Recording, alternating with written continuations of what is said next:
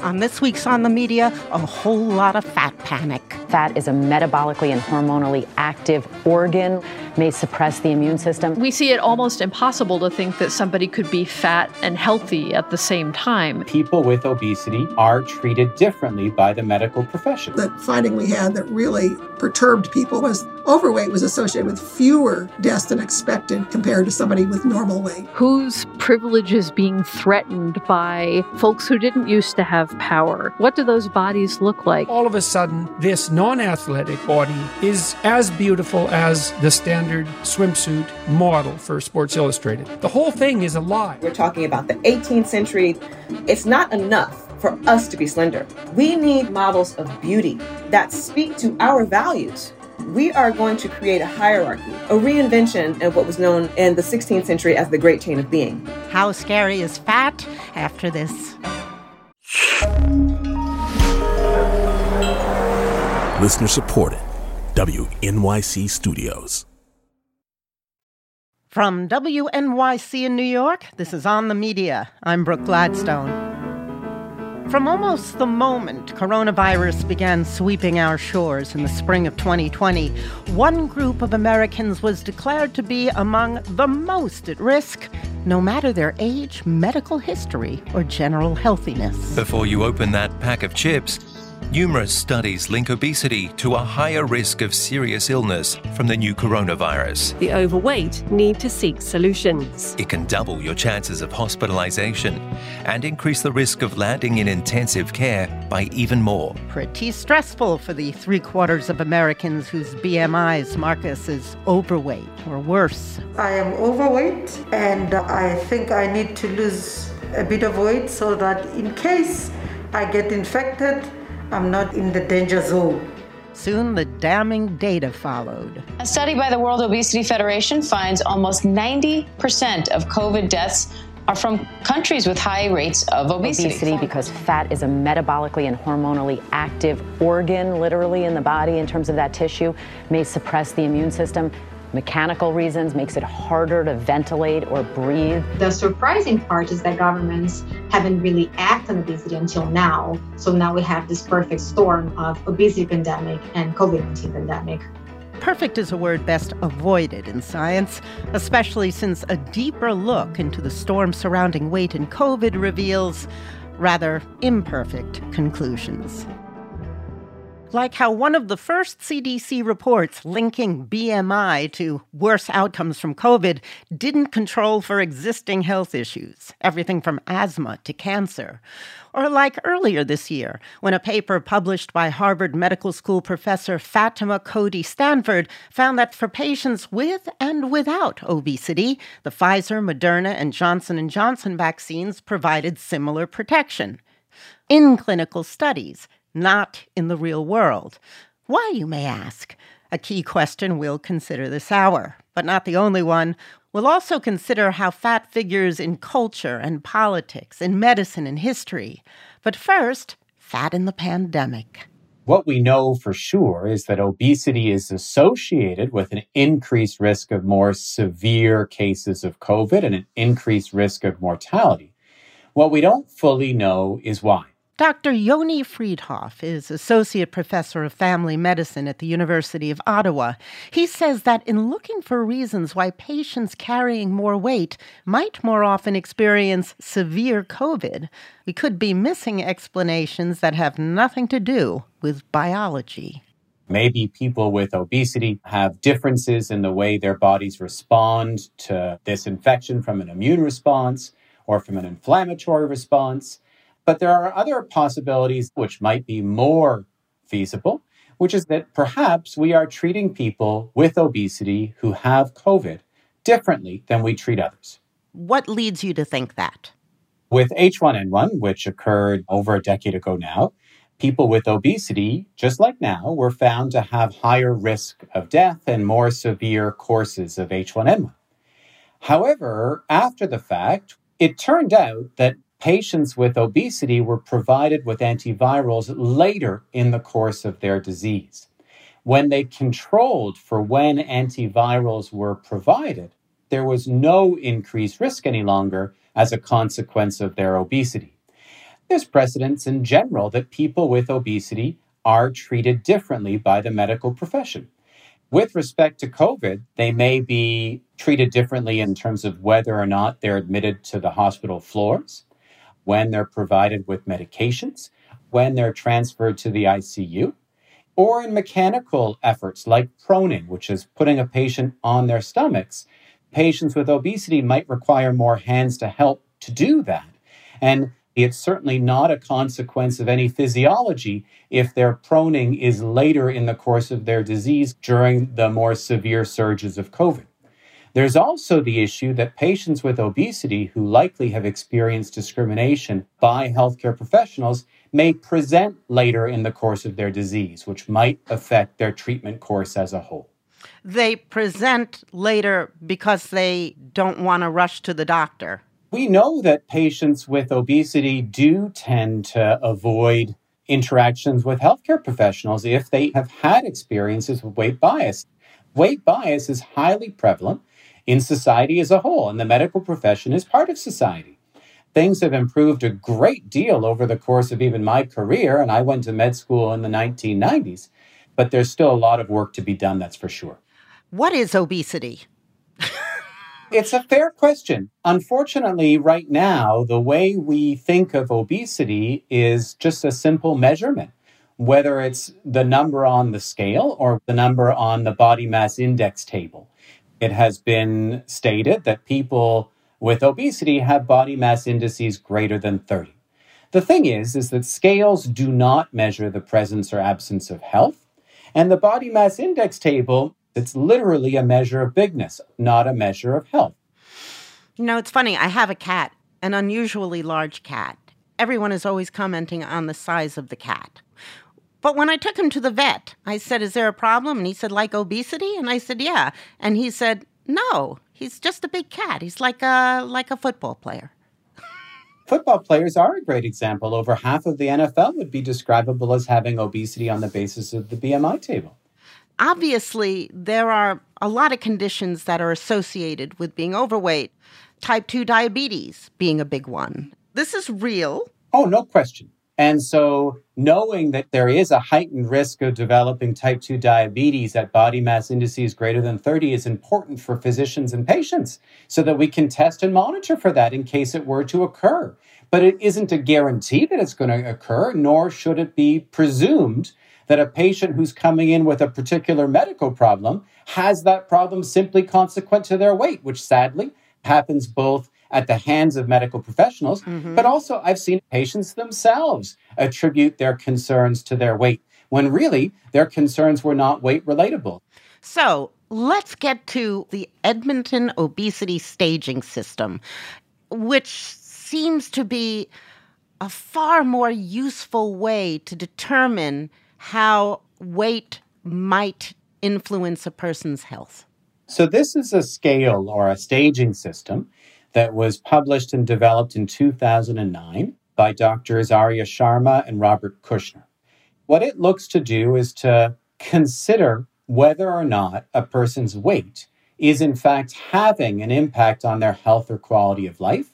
And we use that staging system, by the way, here in Canada to help triage patients as to whether or not they need, for instance, bariatric surgery.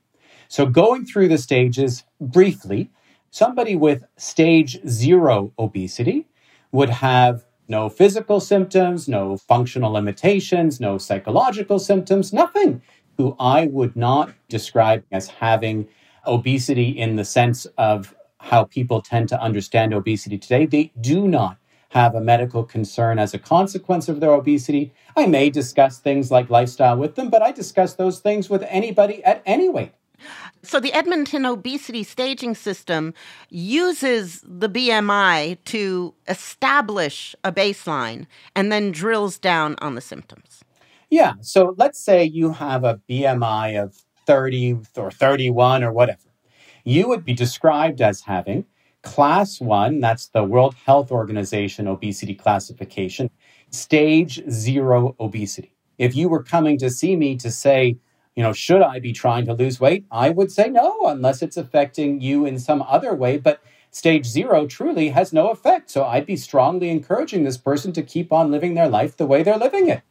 EOS stage 1 obesity would be somebody with subclinical risk factors. So prediabetes, slightly elevated liver enzymes, borderline hypertension, or they might have some mild physical symptoms or mild impairment that they ascribe to their weight. We would not, again, describe this as a person who urgently needs any sort of medical attention.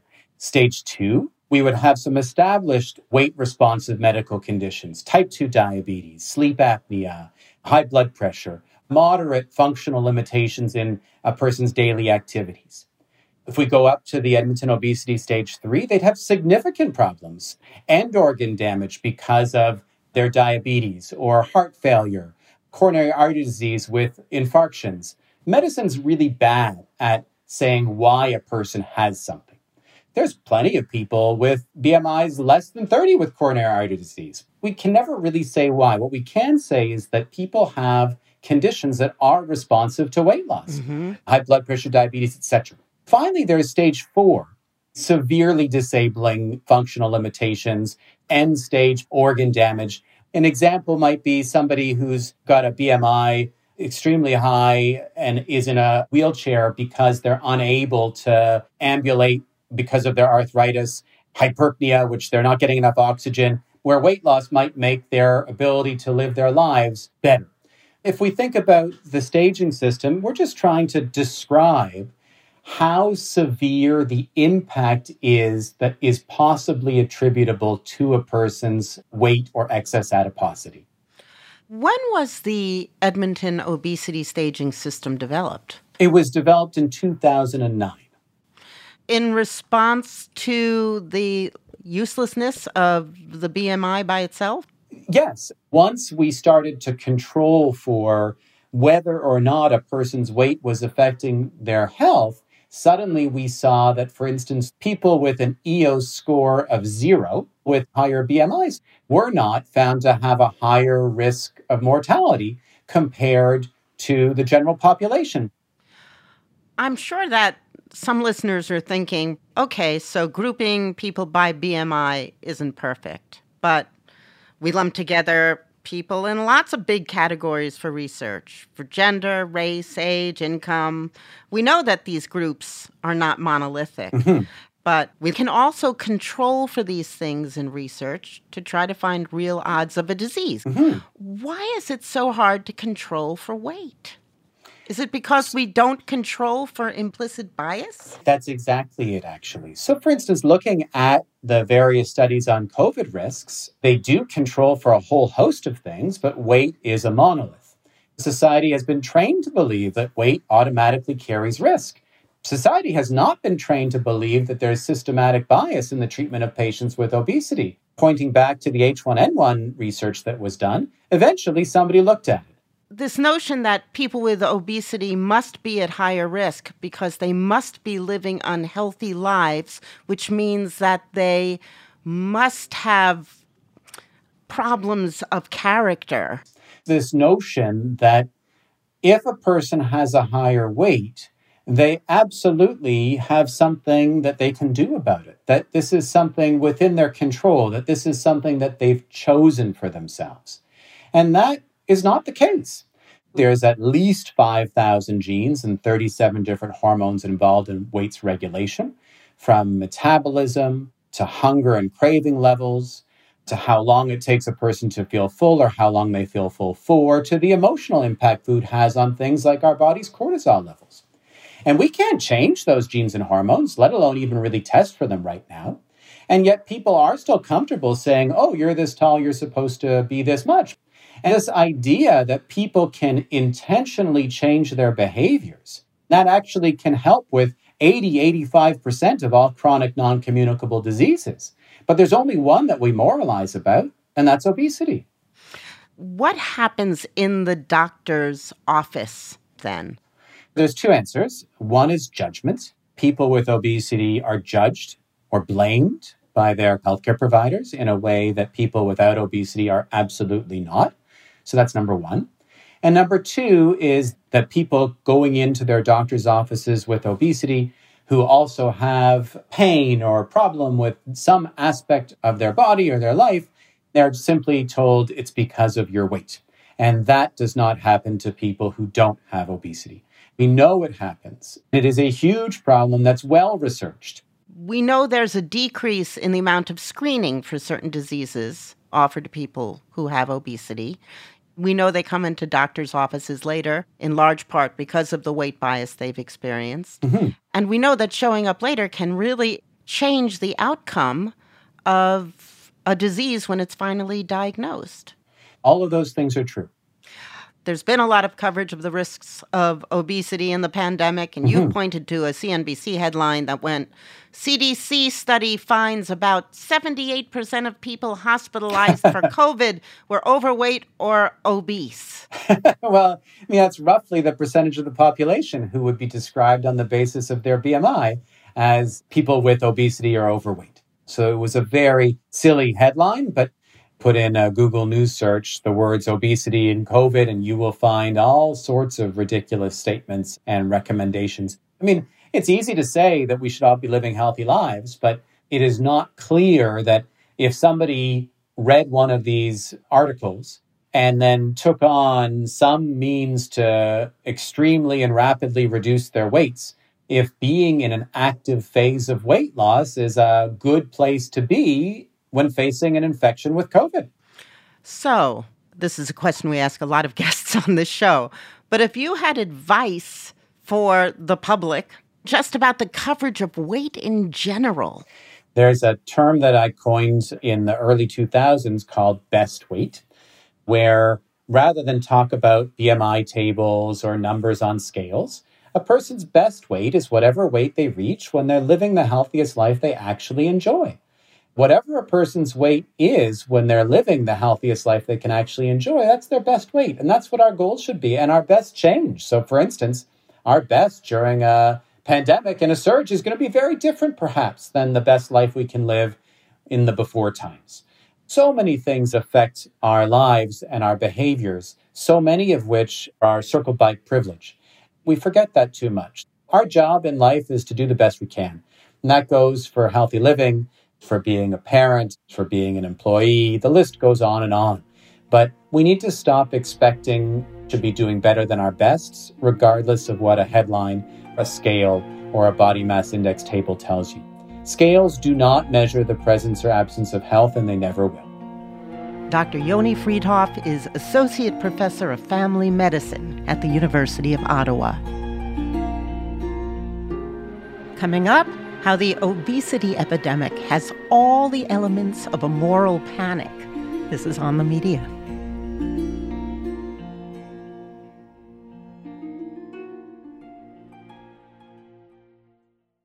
At Radiolab, we love nothing more than nerding out about science, neuroscience, chemistry. But we do also like to get into other kinds of stories. Stories about policing or politics, country music, hockey, sex.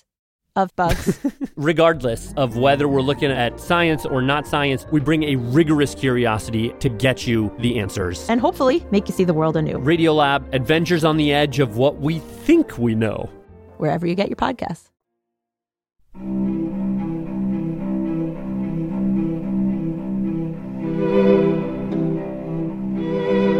This is On the Media. I'm Brooke Gladstone. Freedhoff suggests that the headlines linking obesity and COVID resonate because they slot neatly into a larger, long-standing narrative that we are increasingly, terminally, deplorably fat. Eye-opening new numbers tonight about America's obesity epidemic hitting a new high.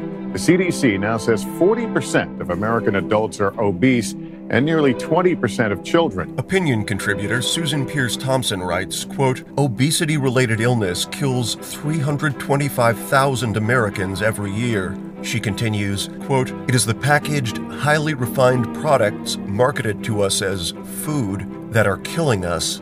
Established behavioral studies have shown that sugar can be more addictive than cocaine. That 325,000 number came from a 1999 National Institutes of Health study. In 2004, a CDC study claimed obesity-related illness kills 365,000 of us each year. Epidemiologist Catherine Flegel was a senior scientist at the Centers of Disease Control when that 365,000 number came out. She and her team thought they could do better. Well, we had a better statistical approach, and we had better data because the data from the studies we used were nationally representative, and they had measured body mass index, measured weight and height data. And I think we did a better job of accounting for confounding factors like age and sex and smoking and alcohol consumption. The previous estimates didn't really adjust for any of those things. 1 year later, Flegel and her colleagues published their study, also sponsored by the CDC, with remarkably different results. Overall, we came up with a number of 112,000 deaths associated with obesity and overweight. I think the finding we had that really perturbed people or alarmed people or impressed people in some way was that overweight was associated with fewer deaths than expected compared to somebody with normal weight. That was a surprise to a lot of people, although it shouldn't have been, because there are actually many studies in the literature that show the same thing. But this was a very dramatic finding, and that's what I think got most of the interest. In other words, if weight were directly correlated with death, Flegel would expect to see death rates rise along with a person's BMI. But she didn't. At first, the work got some good press, but then the critics came along who had no issue with the data or the methodology, just the conclusion. Journalists would quote people saying that our article was rubbish and ludicrous. Like, what makes it ludicrous? What makes it rubbish? So in 2013, she decided to check her work and organized a meta-analysis, a study of studies, to see what the literature said about BMI and death. A real careful search of all the literature that's used these same categories of body mass index and see what they found. We were able to find 97 studies with almost 3 million people, and we combined the data from all those studies to get estimates. That meta-analysis confirmed the results she'd seen in 2005. We are comparing people in different categories, like the overweight category is a body mass index of 25 up to 29.9, and the grade 1 obesity category is a body mass index of 30 up to less than 35. And we found that compared to people of normal weight, which is a body mass index of 18.5 up to 25, we found fewer deaths than expected in the overweight category. Grades 2 and 3 obesity, described as BMIs above 35 and 40 respectively, did have a slightly elevated mortality risk. But her conclusions pointed to a dramatically different reality than the big numbers we so often see. Weight and health exist on a spectrum. And yes, at the extremes, there can be greater associated risks. But on most of that spectrum, people in a wide variety of bodies thrive. Why do you think the earlier studies didn't get the publicity or the blowback that yours did? The ones that found the same thing you found? One thing I noticed with earlier studies is that probably people were reluctant, and I can see why they were reluctant now, reluctant to really present this. So sometimes you would see the number somewhere in the article, which I had to read, but it was tucked away. It wasn't in the abstract. It wasn't considered a finding, really. It wasn't mentioned prominently. And sometimes it was only in a table, or sometimes there was just no mention at all. You think people are reluctant. They're right to be reluctant because of what happened to us. Reluctant to say, well, overweight is actually associated with lower mortality than normal weight. They're just not comfortable with that finding, and they don't make any emphasis about it. That reluctance to be specific about the alleged risks of obesity still plagues us. In 1995, when the World Health Organization published a very long report looking at body measurement and their relationship to health, they were very cautious not to use the word obesity, and they developed 3 categories of overweight, which they called 1, 2, and 3. And they state very clearly that these are not measures of body fat.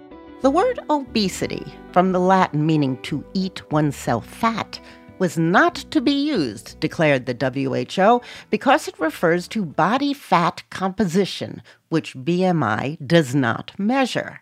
The WHO's categories of overweight were meant merely as loose benchmarks because the ranges were too wide and health too complicated to say exactly when things got good or bad.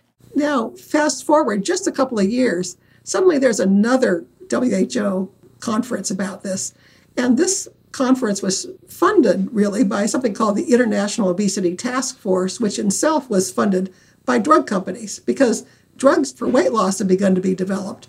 And there was a huge market there, obviously, if you can just get something approved. So somehow in this second WHO meeting, the words were changed. So now 25 up to 30. That's a BMI of 25 to 30. Was called overweight, but now 30 and above was called obesity. And that was not true of the previous WHO report, although it only come out a few years earlier. And so it became government policy because it was from the World Health Organization. Now we had a definition of obesity in terms of body mass index. And that changed the whole picture because now there was a different kind of perspective, not just being overweight, but obese is a more powerful word, and that can be defined as a disease. A disease, but a rather peculiar one. And we're also publishing data on things like the prevalence of hypertension, the prevalence of diabetes. Well, you have to have a medical encounter to have a diagnosis of hypertension. Someone has to measure your blood pressure. Diabetes, the doctor will decide or assess you to see if you have diabetes. We are publishing estimates of obesity based just on our own measure. We're diagnosing ourselves. You don't even have to have any medical encounters or anything to have a diagnosis of obesity.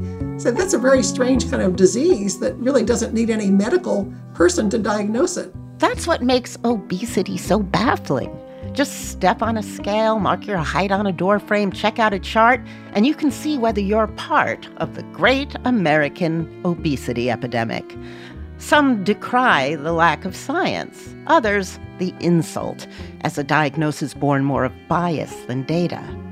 Now that we have good research to back up more qualified conversations about weight, what gives the BMI still the power to sound the alarm? Why aren't Fleagle's the numbers so often cited on the nightly news? A moral panic is kind of a cultural freakout. Katie Levesco researches food, pop culture, and fat activism. Just a few years before Fleagle published her meta-analysis debunking the deathly data about fat, Levesco was probing our attitudes about it. She found a moral panic. In her 2010 essay, Fat Panic and the New Morality, she argued that the current obesity epidemic was simply old fat panic in new sciencey bottles. And like the Red Scare of the 50s or the Satanic Panic in the 80s and the 90s, well, here she likes to quote sociologist Stanley Cohen. He said that a moral panic is a struggle to control the means of cultural reproduction. So in a moral panic, you see a bunch of common threads, some kind of concern that there's a threat, a consensus that something has to be done about the threat, a kind of blown out of proportion sense of the effect of the threat, and a lot of hostility toward the people who are responsible for it. And moral panics tend to, they emerge rather rapidly. So you'll see a huge escalation about something that people maybe 2-3 years ago didn't really care so much about.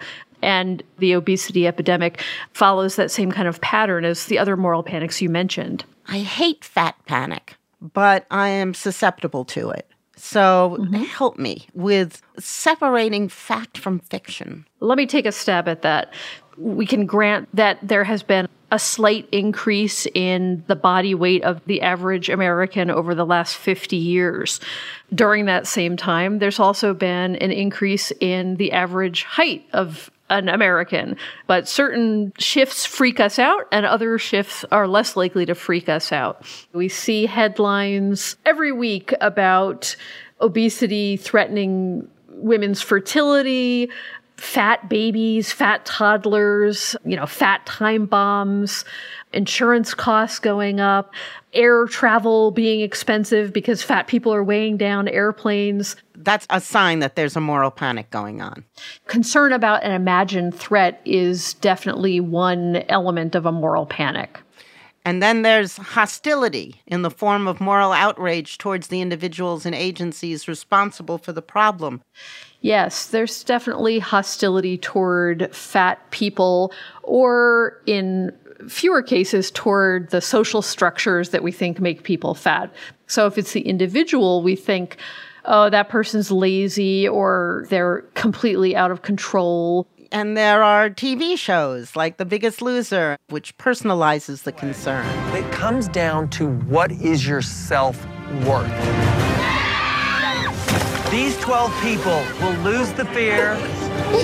Don't carry this weight any longer. Lose the excuses. Be a leader. Let's go. And lose the weight. And if it's hostility not toward the individual, but toward the social structures, maybe it's, why is the government subsidizing corn and putting corn syrup in junk food? Why is the fast food industry so profit hungry? Or why do we have a culture that's based on cars and thus making people less likely to move? A moral panic has to be an imagined threat, right? There's something real that is happening. The reports of harm in a moral panic are wildly out of proportion to what's actually going on. So in the fat panic, we see it almost impossible to think that somebody could be fat and healthy at the same time. We think that people who are fat have signed their own death warrant.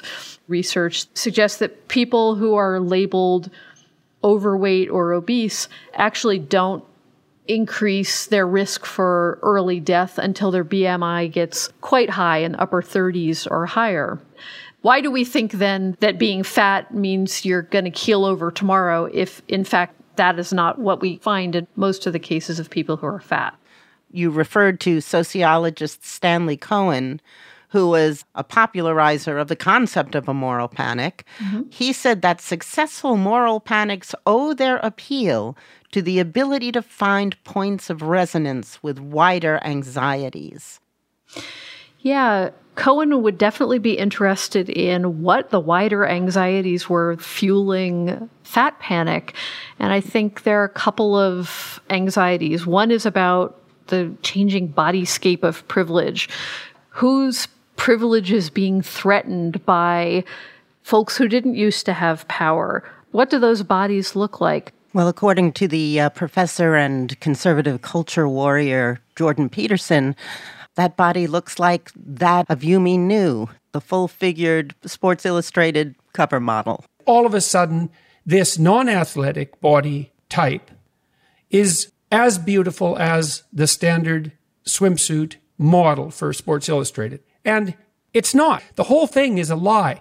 I've seen the argument in media studies that there was a kind of crisis of masculinity as white men in particular were seeing themselves threatened by the rising power of women, threatened by people who are Black and brown.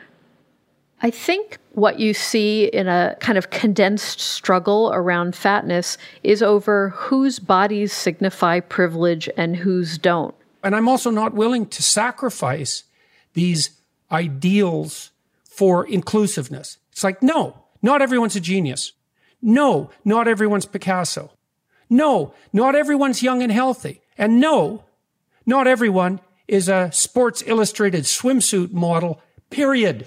And you if you don't like it. We have a lot of anxiety, both from a racial and gender political perspective, and it's a perfect opportunity for a moral panic. I'm wondering, if you were writing this essay today, do you think that any of your conclusions might be different? Something I wrote in the piece was, whether the individual or the larger structure is targeted, the tone is typically hostile and morally righteous. Like, how dare they? What I was talking about 15 years ago was almost these scolds, these finger-wagging scolds. And I think that finger-wagging has sort of gone on the down low. So it's still there, but it's taking different forms now. I think the way people in my part of the world, the fairly well-educated, white, suburban, middle class or upper middle class crowd, the way we talk about fatness is a little bit less explicitly damning than it was 15 years ago. Friends in my community will never talk about diets anymore, how, someone should go on a diet.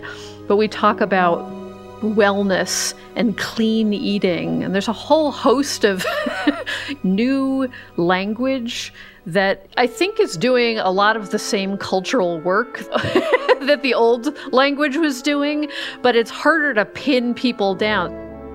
Katie, thank you very much. You're welcome. Katie Levesco is an author and researcher specializing in the study of food, pop culture, and fat activism. Coming up, there wasn't always a fat panic, just in the last few centuries or so. This is On the Media.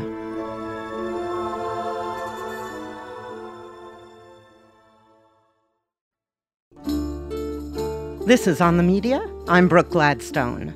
Levesco described fat panic as something with many tendrils, tightly tethered to our culture, to our media. But the genesis of American ideas about weight occurred long before nightly news spots on the obesity epidemic. Back in the 16th century, a philosophical question was captivating Europe's artistic and intellectual elite. What is beauty? Proportions, facial features, and fat were all scrutinized in a quest to define the divine ideal. The answers, left for us in the form of Renaissance art, offer portraits of a society that valued women of luminous variety, and especially those of weight. But Sabrina Strings, sociologist at the University of California, Irvine, and author of Fearing the Black Body, The Racial Origins of Fat Phobia, saw something odd happening in both the brushstrokes and philosophy ascendant at the turn of the 18th century. It seemed that European women of substance still held the focus in portraiture, but European men were getting leaner. Long-enduring attitudes about beauty steeped in abundance were about to undergo a radical reassessment, rooted in the quickly expanding slave trade, bound up in race, obviously, and class and religion, but also consumption, specifically of one commodity made available by expanding enslavement of black people. I'm talking about white gold. Europeans were recreating their own cultural identities, often in opposition to how racial others appeared. That's Sabrina Strings. Sugar was an important part of the story. Now there's all this sugar available, these sweet alcoholic beverages, and people spend all of their time in these pubs drinking and eating themselves under the table. My God, no. If we are a Christian nation, we need to rein this in. There were elite European men especially thinking about what does it mean to be an intellectual, what it meant to be an intellectual during the classical era, and then turning it ever so slightly to say, well, people who are lean and have a hungry look are, they might have said conniving during antiquity, but let's say intelligent, restraint of the so-called animal appetites. That's proof of intellectual capacity. Now, after this epoch, we're talking about the 18th century, the Enlightenment. Historical models of beauty don't really work. It's not enough for us to be slender. We need to have models of beauty that speak to our values. We are going to create a hierarchy from the highest beings to the lowest beings, a reinvention of what was known in the 16th century as the Great Chain of Being. And enslaved people were depicted as undisciplined and lazy and overindulgent and fat. Race science is a fiction. It relies on the desire to keep a hierarchy in place. It didn't really matter too much that if you were to go to Africa, you would have seen people with all sorts of body types. The idea was that there was already a relationship between intellectualism and refinement and slenderness. And one of the prevailing narratives was that Africans were hypersexual and hyperoral. This is a time period before statistics were broadly used. It's not as if scales were everywhere, right? It wasn't as if it was based on reality. It was based on a narrative. Half these people may not have even seen them at all. That's the most important part. It's hard for us to imagine a time period in which you simply did not see anyone of African descent. But that was quite plausible if you were, let's say, living in Paris. It would have been very rare to come across an African, or if you were living in London. That's why Sarah Baartman, when she arrived in the 19th century, was such a sensation. The so-called Hottentot Venus. That's right, the Hottentot Venus. So we have, for the first time, an actual Black woman arriving in Europe for the express purposes of being seen by European populations. People were coming out by the droves to get a glimpse of the so-called perfect specimen of Africanity. One of the reasons why people came to see her was because the size and shape of her labia and buttocks were unusual compared to Europeans' understandings of their own anatomy. Mm-hmm. They deemed this to be absolutely evidence of savagery and, primitivity. Let's jump back to 1780. There was already a conversation, this was in Britain, about the American physique, that many white Americans were tall and lanky and really more beautiful right. than the Brits. There was a moment in which the British and the Americans were talking about their superior position in humanity. There was all of this conversation about what it meant to be a true Anglo-Saxon American. And it had a lot to do with height and weight. And Protestantism. Yes. Protestantism is an integral part of this story because there was this movement that was taking place in England to reform the dietary habits that had cropped up as a result of the slave trade. There was this sense amongst Puritans, for the most part, that sugar was actually deteriorating the moral fiber. And many of the people who were out proselytizing about this were involved with the church. In the case of George Shane, he wasn't formally ordained. He was a preacher of the diet, and his view was you should just drink milk, right? Yeah, you're on a diet of milk and seeds. This is supposed to remove any temptation to overly indulge in your appetite. Secondly, it will reduce your frame if it is too corpulent. And Shane was his own best evidence because he had grown enormously fat and used this diet to lose 250 pounds or something. He was wondering if he was eating in such a way that was contrary to Christian principles.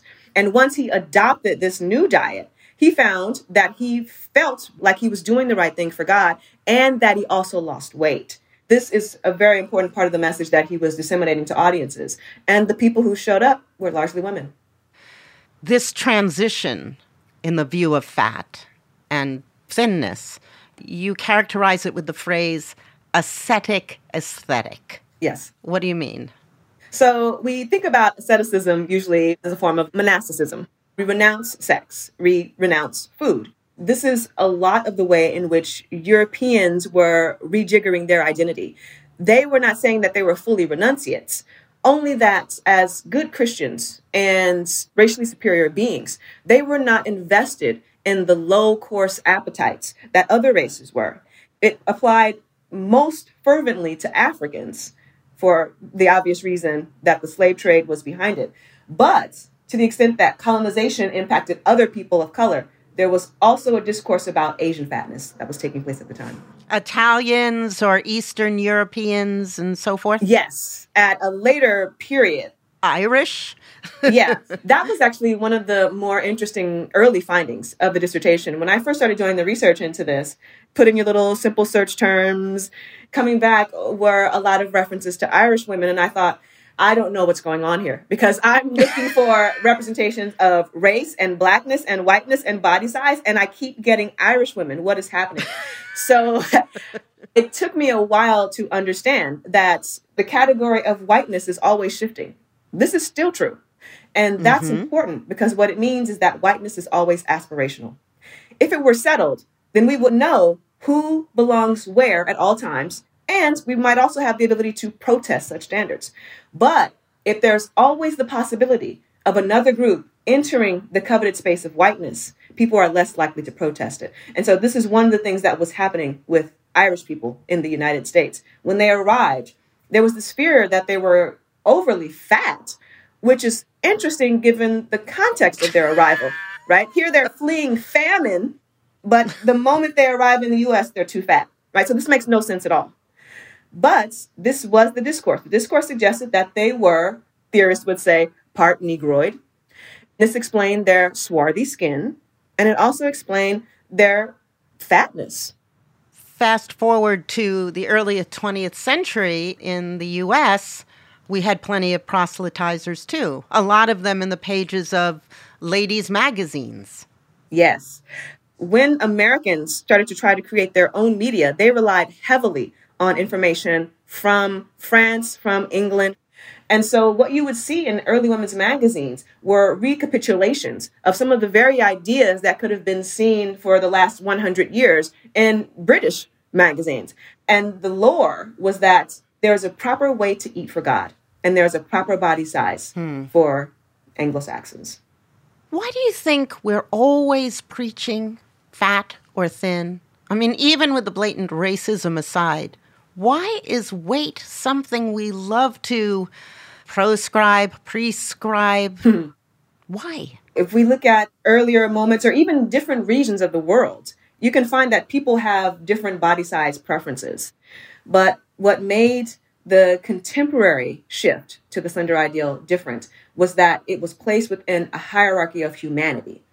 Were it not for that, perhaps other individuals would have been able to say, you know what, I find different body sizes more attractive. And so I don't agree with this rendering. There could have been a greater conversation that could have shifted the aesthetic ideal or moved the needle. But there was this economic imperative, there was a racial imperative, there was a religious imperative, and then later there was a medical imperative for people to be slender. I want to ask you about today. A major study published in 2013 showed the risk for Black women, quote, dying of obesity was far higher than any other group. Is the implication here that the risk of being above a particular weight is different for Black women than for white women, or men for that matter? That is one of the implications of much of the research that I have seen, yes. Given that we all know that there's more differentiation within races than between races, is that a likelihood that health for Black women would be correlated differently with regard to weight? It wouldn't be a biological issue so much as an issue of history in the United States. When we take a look at some of the factors that might contribute to a person being in the overweight or obese category according to BMI, which I think is deeply flawed. So when we look at the risk factors for those things, we come across issues like being food insecure, not having sufficient access to healthy fruits and vegetables, the definition of food insecurity, living in a place with environmental toxins, living in a place with the constant threat of police violence. All of these things are structural factors that contribute to a person's weight. And given the reality of the racial structure of the United States, they're more likely to be prevalent in communities where we find Black women. You mentioned violence. Levels of cortisol, a stress hormone, have a lot to do with how we carry weight. Yeah, social stress is another factor. I think it's important for us to understand all of the things that might contribute to a person's weight, even as we recognize that the goal shouldn't be changing these things so that people can lose weight. We should change these things so that people can live with a sense of dignity. We also have to recognize that there are some people who are fat, and that's fine. We don't have to reform everyone and try to make everyone slender. Mm-hmm. You know, we're not living in an episode of The Twilight Zone. Sabrina, thank you very much. Thank you so much for having me. Sabrina Strings is Associate Professor of Sociology at the University of California, Irvine, and author of the book, Fearing the Black Body, The Racial Origins of Fat Phobia.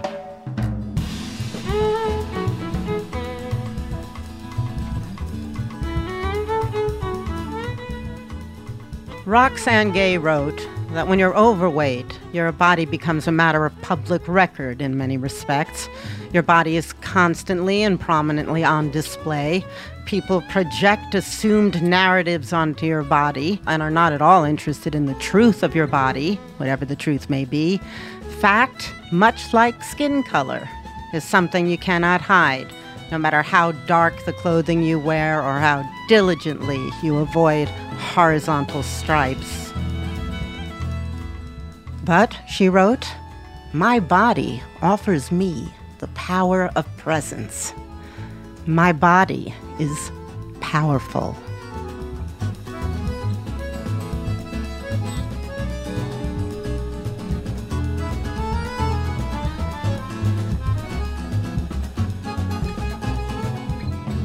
And that's the show. On the Media is produced by Micah Lowinger, Eloise Blondiau, Candice Wong, and Suzanne Gaber, with help from Savannah Collins. Rebecca Clark-Callender was the lead producer for this episode. Our technical director is Jennifer Munson. Our engineers this week were Adrian Lilly and Andrew Nerviano. Katya Rogers is our executive producer. On the Media is a production of WNYC Studios. I'm Brooke Gladstone.